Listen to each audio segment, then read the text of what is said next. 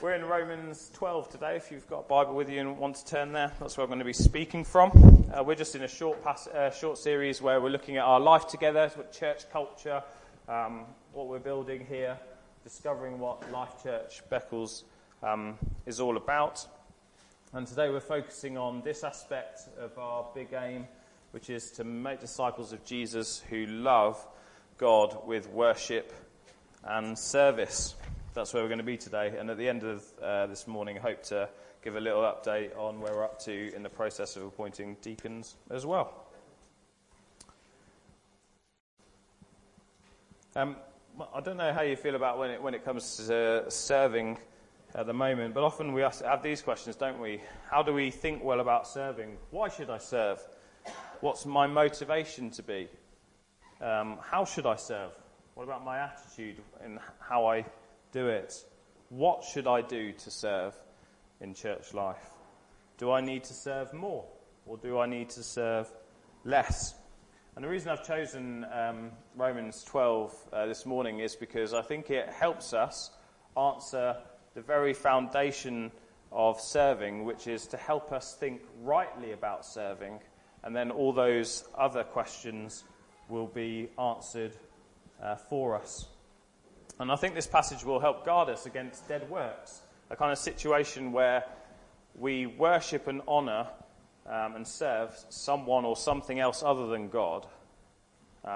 It's no longer really an act of worship in that sense, but something actually fairly ugly. And we want to, when we think well about our service and worship of God, that helps us to answer some of those questions that I mentioned a minute ago. So we're in Romans 12, starting at verse 1. All the way to 8. It says, "Therefore I urge you, brothers and sisters, in view of God's mercy, to offer your bodies as a living sacrifice, holy and pleasing to God. This is your true and proper worship. Don't conform to the pattern of this world, but be transformed by the renewing of your mind. Then you will be able to test and approve what God's will is, his good, pleasing, and perfect will. For by the grace given to me, I say to every one of you, don't think of yourself more highly than you ought, but rather think of yourself with sober judgment, in accordance with the faith God has distributed to each of you. For just as each of us has one body with many members, and these members don't all have the same function, so in Christ we, though many, form one body, and each member belongs to all the others. We have different gifts according to the grace given to each of us. If your gift is prophesying, then prophesy in accordance with your faith. If it's serving, then serve. If it's teaching, then teach. If it's to encourage, then give encouragement. If it's giving, then give generously. If it's to lead, do it diligently. If it's to show mercy, do it cheerfully." So what are some of the ways in which we can think well about our serving and therefore serve well? And worship and love God with our worship and service as disciples of Jesus. And this is where we're going to start, is right serving is aware of God's mercy. It says in verse 1, "Therefore I urge you, brothers and sisters, in view of God's mercy." So if you know well the book of Romans, what Paul's been doing for 11 chapters of Romans, densely argued, really tightly argued, this wonderful 11 chapters of theology of God's mercy. That's Paul's summary. In view of God's mercy, i.e. everything I've been saying for 11 chapters of really difficult to get to grips with theology, in view of God's mercy, in view of God's glorious salvation, in view of his sovereignty over all creation, God's grace and kindness towards us in Christ, in view of the righteousness of Christ given to us by faith, in view of faith as this wonderful gift from God, not something we've earned, but something he's graciously given to us, in view of the fact that we're justified before God, no longer condemned, but have the pleasure of the Father, that we're graciously forgiven by God, that we're at peace with God, that we're dead to sin, but alive to God, that we're no longer slaves to sin, but we're free, that we're heirs with Christ, all that he is and all that he has, that we have a future hope and glory in heaven, that we have a redemptive happy ending like we saw in the book of Ruth, that we can't be separated from God and his love for us, that we've been grafted into the family of God. After 11 chapters of all of that, then in view of God's mercy, in view of the 11 chapters, this apex of theology, if you will, that's full of passion, that's got this kind of these pauses of worship where Paul's just has to burst out in worship because it's just such wonderful. After this apex of theology, in view of God's mercy, Paul says, therefore, serve. He's reached a really critical point in this letter to the church in Rome. In view of God's mercy, these 11 chapters of wonderful theology of the grace and mercy of God, therefore, serve. Being aware of God's mercy. Jess, for a while, lived in South Africa in Cape Town. And in Cape Town, they've got Table Mountain, haven't they? It's just wonderful, beautiful mountain in the city. And if you live in Cape Town, you're always aware of Table Mountain. It's always there. It's always in your mind in some way or another. You have to account for it on journeys. You think, I can't just go straight through it. I've got to kind of factor it in and go round it. It affects where the sun will be and where the shade will be in different times of the day. Kind of factor that in. You take it into consideration. It's part of the fabric of life. And so Paul is saying exactly the same thing about God's mercy, about these 11 chapters he's just written. He's saying, make them part of the fabric of your life. Take them into consideration at all times. Always have it in mind, the mercy of God towards you. And then he says, this is your true and proper worship. Or if you've got an ESV Bible like me, it'll say spiritual worship. And then if you look in the footnotes, it says also rational service. Rational service. It sounds different, but there's both meanings there in the term, in that it's true and proper, rational, right response to the mercy of God is to serve. This is how Jesus served as well, isn't it? Jesus served us by making a rational decision, a rational response to the mercy of God towards us. And it says in Mark 10:45, doesn't it, that he came to serve, not to be served. Or in Philippians 2 it says that he didn't account equality with God a thing to be grasped, but made himself nothing and humbled himself by becoming obedient to death, even death on a cross. Or in Hebrews 12:2 it says, for the joy that was set before him, he endured the cross.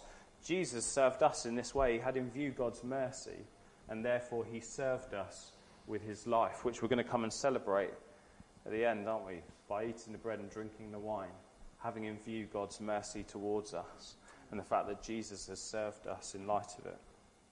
So that's the first thing. Right serving is aware of God's mercy. I think that's the foundation. And then the second thing is, right serving is transformed, not conformed.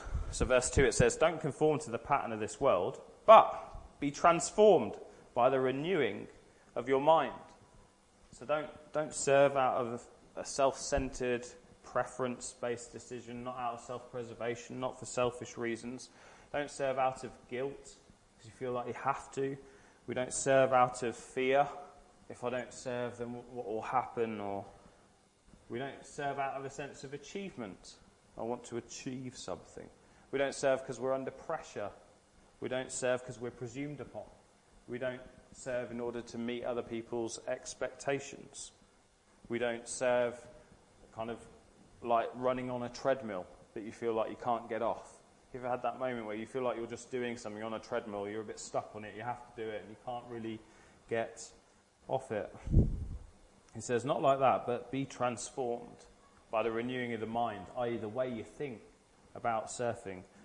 Be in view of, have in view God's mercy. Serve like Jesus served you. Think this way. Serve like that. Last night I was playing snooker with a friend, and I'm learning from other people's comments about my snooker that what's very important is how you get down on a shot. I don't know if you ever watch snooker, but sometimes you'll see a snooker player get down, won't you, for a shot, and they're about to hit it, and then they go, bit of chalking of the cue. You think, what's going on here? Down on the shot. And he gets up again. You think, oh, come on, get on with it. But what they're doing is the positioning and posture, apparently, I'm not doing it right, so don't copy this when you play snooker, but is really important. The way that you've got your feet set, the way that your positioning, your kind of eye level, the way that you reach on the table. And often I'll just kind of like slump on the table and get down and then, oh, that wasn't a very good shot. No, you should probably take a bit more time about the way that you set yourself, the position that you got yourself into. And it's a bit like that with our serving. Our posture and approach to it kind of determines the accuracy of the shot, as it were, into what our serving looks like. So the key question isn't really, should I serve more or should I serve less, or even what should I do? But it's really, am I thinking rightly about serving? Not burdened with a sense of, I should do more. It's not Paul's intention in the letter, it's not my intention by talking about it, but to think rightly about our serving. And then the answers to all the other questions of what you serve in, when you serve in it, how often, is it more or is it less, are answered from the right place and posture. And as it were, you take an accurate shot. So how are you getting down to play your snooker shot, as it were? How are you thinking? What's your foundational posture and position like when it comes to thinking about serving? Are you aware of God's mercy towards you, being transformed in your mind by how he has served you? Because that's absolutely foundational. The third thing is right serving is voluntary. Because right serving is a rational response, it's a decision made in view of God's mercy, in response to God's mercy. It says offer, doesn't it? Paul says offer your bodies as a living sacrifice. Offer. You offer it voluntarily. You don't serve because you've been cajoled into it, pressured, coerced. Martin Lloyd-Jones, when he was speaking on this passage, told a story of a person who was walking their dog, new dog walker, not used to dogs, taking it on a walk, a bit nervous about letting it off the lead because wasn't sure this dog would come back to its owner, but was encouraged, no, you can let it off, the dog will come back. So dog walker takes the lead off, lets the dog run free, and it shoots off into the bush. Okay, that's what I thought was going to happen.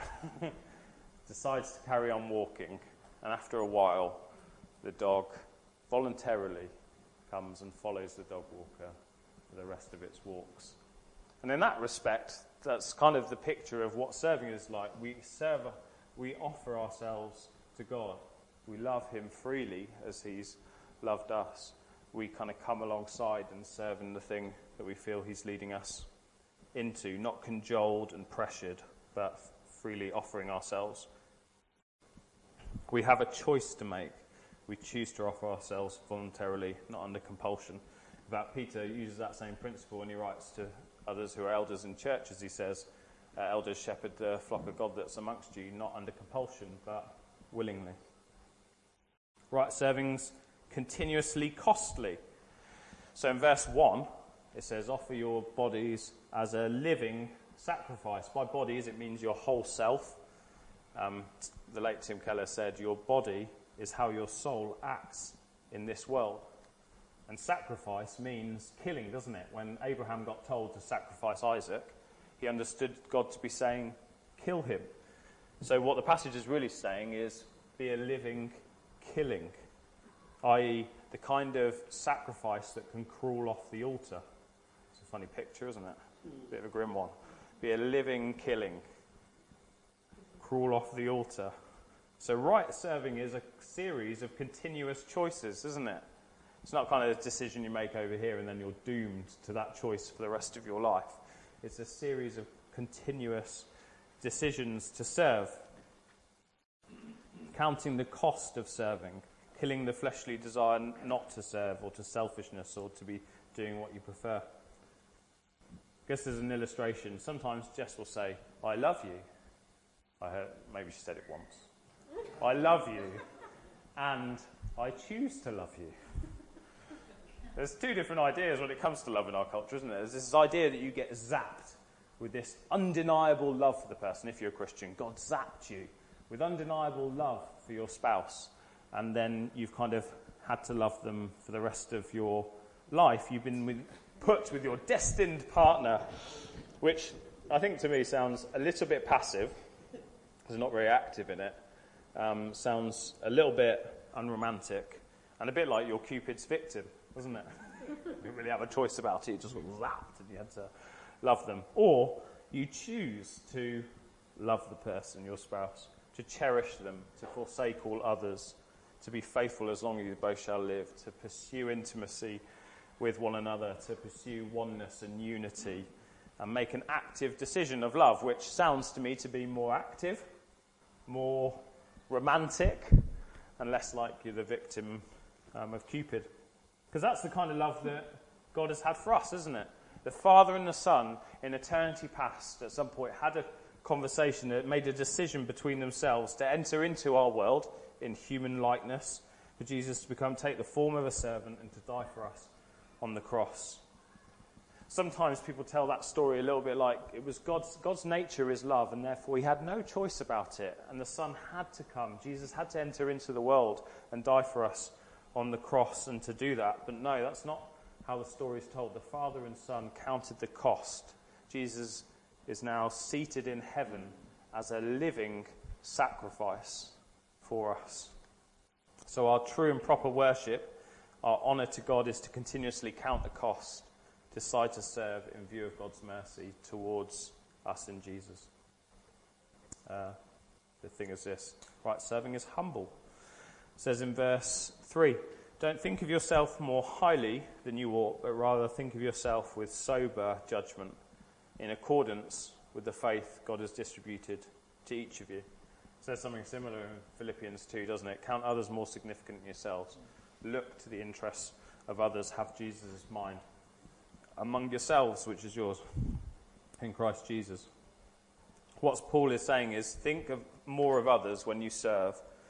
Think less of yourself.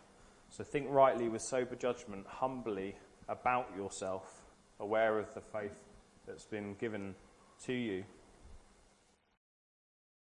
So, for example, when I approach Jess and I'm going to have a conversation with her about something perhaps where there's difference in opinion or practice and home life, it's a good idea for me to approach that conversation in view of the many times in which she has shown me mercy and forgiven me of the things of which I have done. That helps me come to her in the conversation with a sense of humility, in that this is just one of the few times I've had to come to her, instead of the many times that she may have had to come to me. And so it is with God's mercy. It humbles us as we approach it. And one of the biggest pastoral challenges can be when we don't understand ourselves particularly well. Either we think we're more gifted and capable and experienced than we are, or the opposite, we're gifted and capable but totally unaware and blissfully unaware of it. Or the other issue is where we think we should be serving in something we shouldn't be. Either we think we should be serving in something but that's not our function or role in church life, or hyper-democratic perspective where everyone's function is the same. And the result is that people feel they should be in the know when they've been left out of something or excluded from a function that they perceive as theirs. And Paul writes in verse 4, he says, "For just as each of us has one body with many members, these members don't have all the same function." So being aware of God's mercy helps bring a humility which helps us to know ourselves with a healthy perspective, helps us to know our gifts, know the measure of faith given to us and the functional role when serving. And sometimes when we're serving, we can be wary of people taking advantage of us, particularly if you're doing this well. You've got in mind God's mercy. You've got Romans 1-11 nailed in your heart and mind, and you have this wonderful grasp of it. It's possible for people to take advantage of you, to feel underappreciated, to would be wary of taking advantage of. But this will happen when you serve. People will take advantage of you. You will at some point be underappreciated, underthanked, and feel like it's a bit gritty. That will happen. And the humility that comes from having the view of God's mercy. Who could have taken that attitude from the off, couldn't he? You know, the father and the son are counting the cost. What, for this lot? The way they've treated us. The way they lived their lives. And we're going to do this for them. I doubt that was ever the conversation between them. Because God is merciful. And it says in the Bible, doesn't it? God opposes the proud, but gives grace to the humble. Humble serving draws the grace of God and leads to good fruit. Final couple. Right serving is varied. Right serving is varied. In verse 6 it says, we have different gifts according to the grace given to each of us. Prophesying, serving, teaching, to encourage, giving, to lead and to show. Mercy, it's not an exhaustive list of gifts. There are others in 1 Corinthians. This is just a variety of some. But humility helps us to draw out the variety of gifting amongst us as well. Because the best way to identify our gifts is with sober judgment. Having a willingness to serve and close friends who can help you identify your gifts. Acknowledge and confirm them rather than self-identifying. We can probably all think of times when somebody has thought they were really good at something and they needed a close friend to correct them before they wander into lots of trouble. I think I've told you the story. I was in Uganda serving, and one of our team members felt she had a gift of leading people in worship. Nobody told her, and it was painful every morning because nobody would say anything about it. It was, Phoebe, our friends, it was like that. And I'm not joking. It was difficult to sing along because she couldn't keep a melody or a beat or anything. And nobody would tell her. That's not being horrible to her. It's just not very kind to her, is it? And so we need friends around us, don't we? It's also the same when somebody isn't aware they're good at something. They're gifted for it. And you need close friends around them to go, no, come on, you can do this. This is something you're gifted for. Step out in it, and praying for them and encouraging them in it. And we've also got varied personalities, haven't we? Whether you're a morning bird or a night owl or an internal or external processor, and all these things all factor in when you're thinking about serving rightly. Jess and I have some rules that we sometimes follow about when we're allowed to talk about the diary. And if it's past 9 p.m, conversation's not happening. I'm a night owl, so that is serious restraint. Because at 9 p.m, my mind is waking up to everything that's going to happen in the next few days. And I'm thinking about how things could happen. And Jess is shutting down. And so that's part of our serving, isn't it? It's being aware of ourselves humbly and knowing what we're good at and what works. Final thing is this. Right serving is cheerful. It says, verse 8, acts of mercy cheerfully. The greatest act of mercy towards us was done for joy. That's what Hebrews says. For the joy that was set before him, Jesus endured the cross. Right serving is done cheerfully.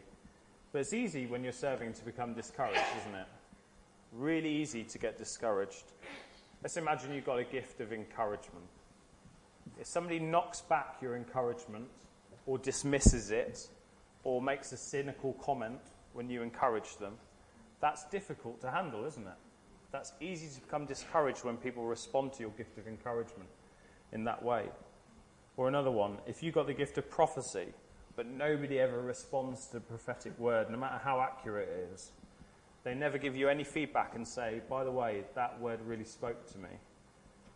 Or if people don't show gratitude for you stepping out, even though it costs you quite a lot to come and bring the prophetic word, that can be quite discouraging. If you've got the gift of helps, of serving others, people tell you they can sort it, no thanks, and you watch people struggle without accepting your help. It can be discouraging, can't it?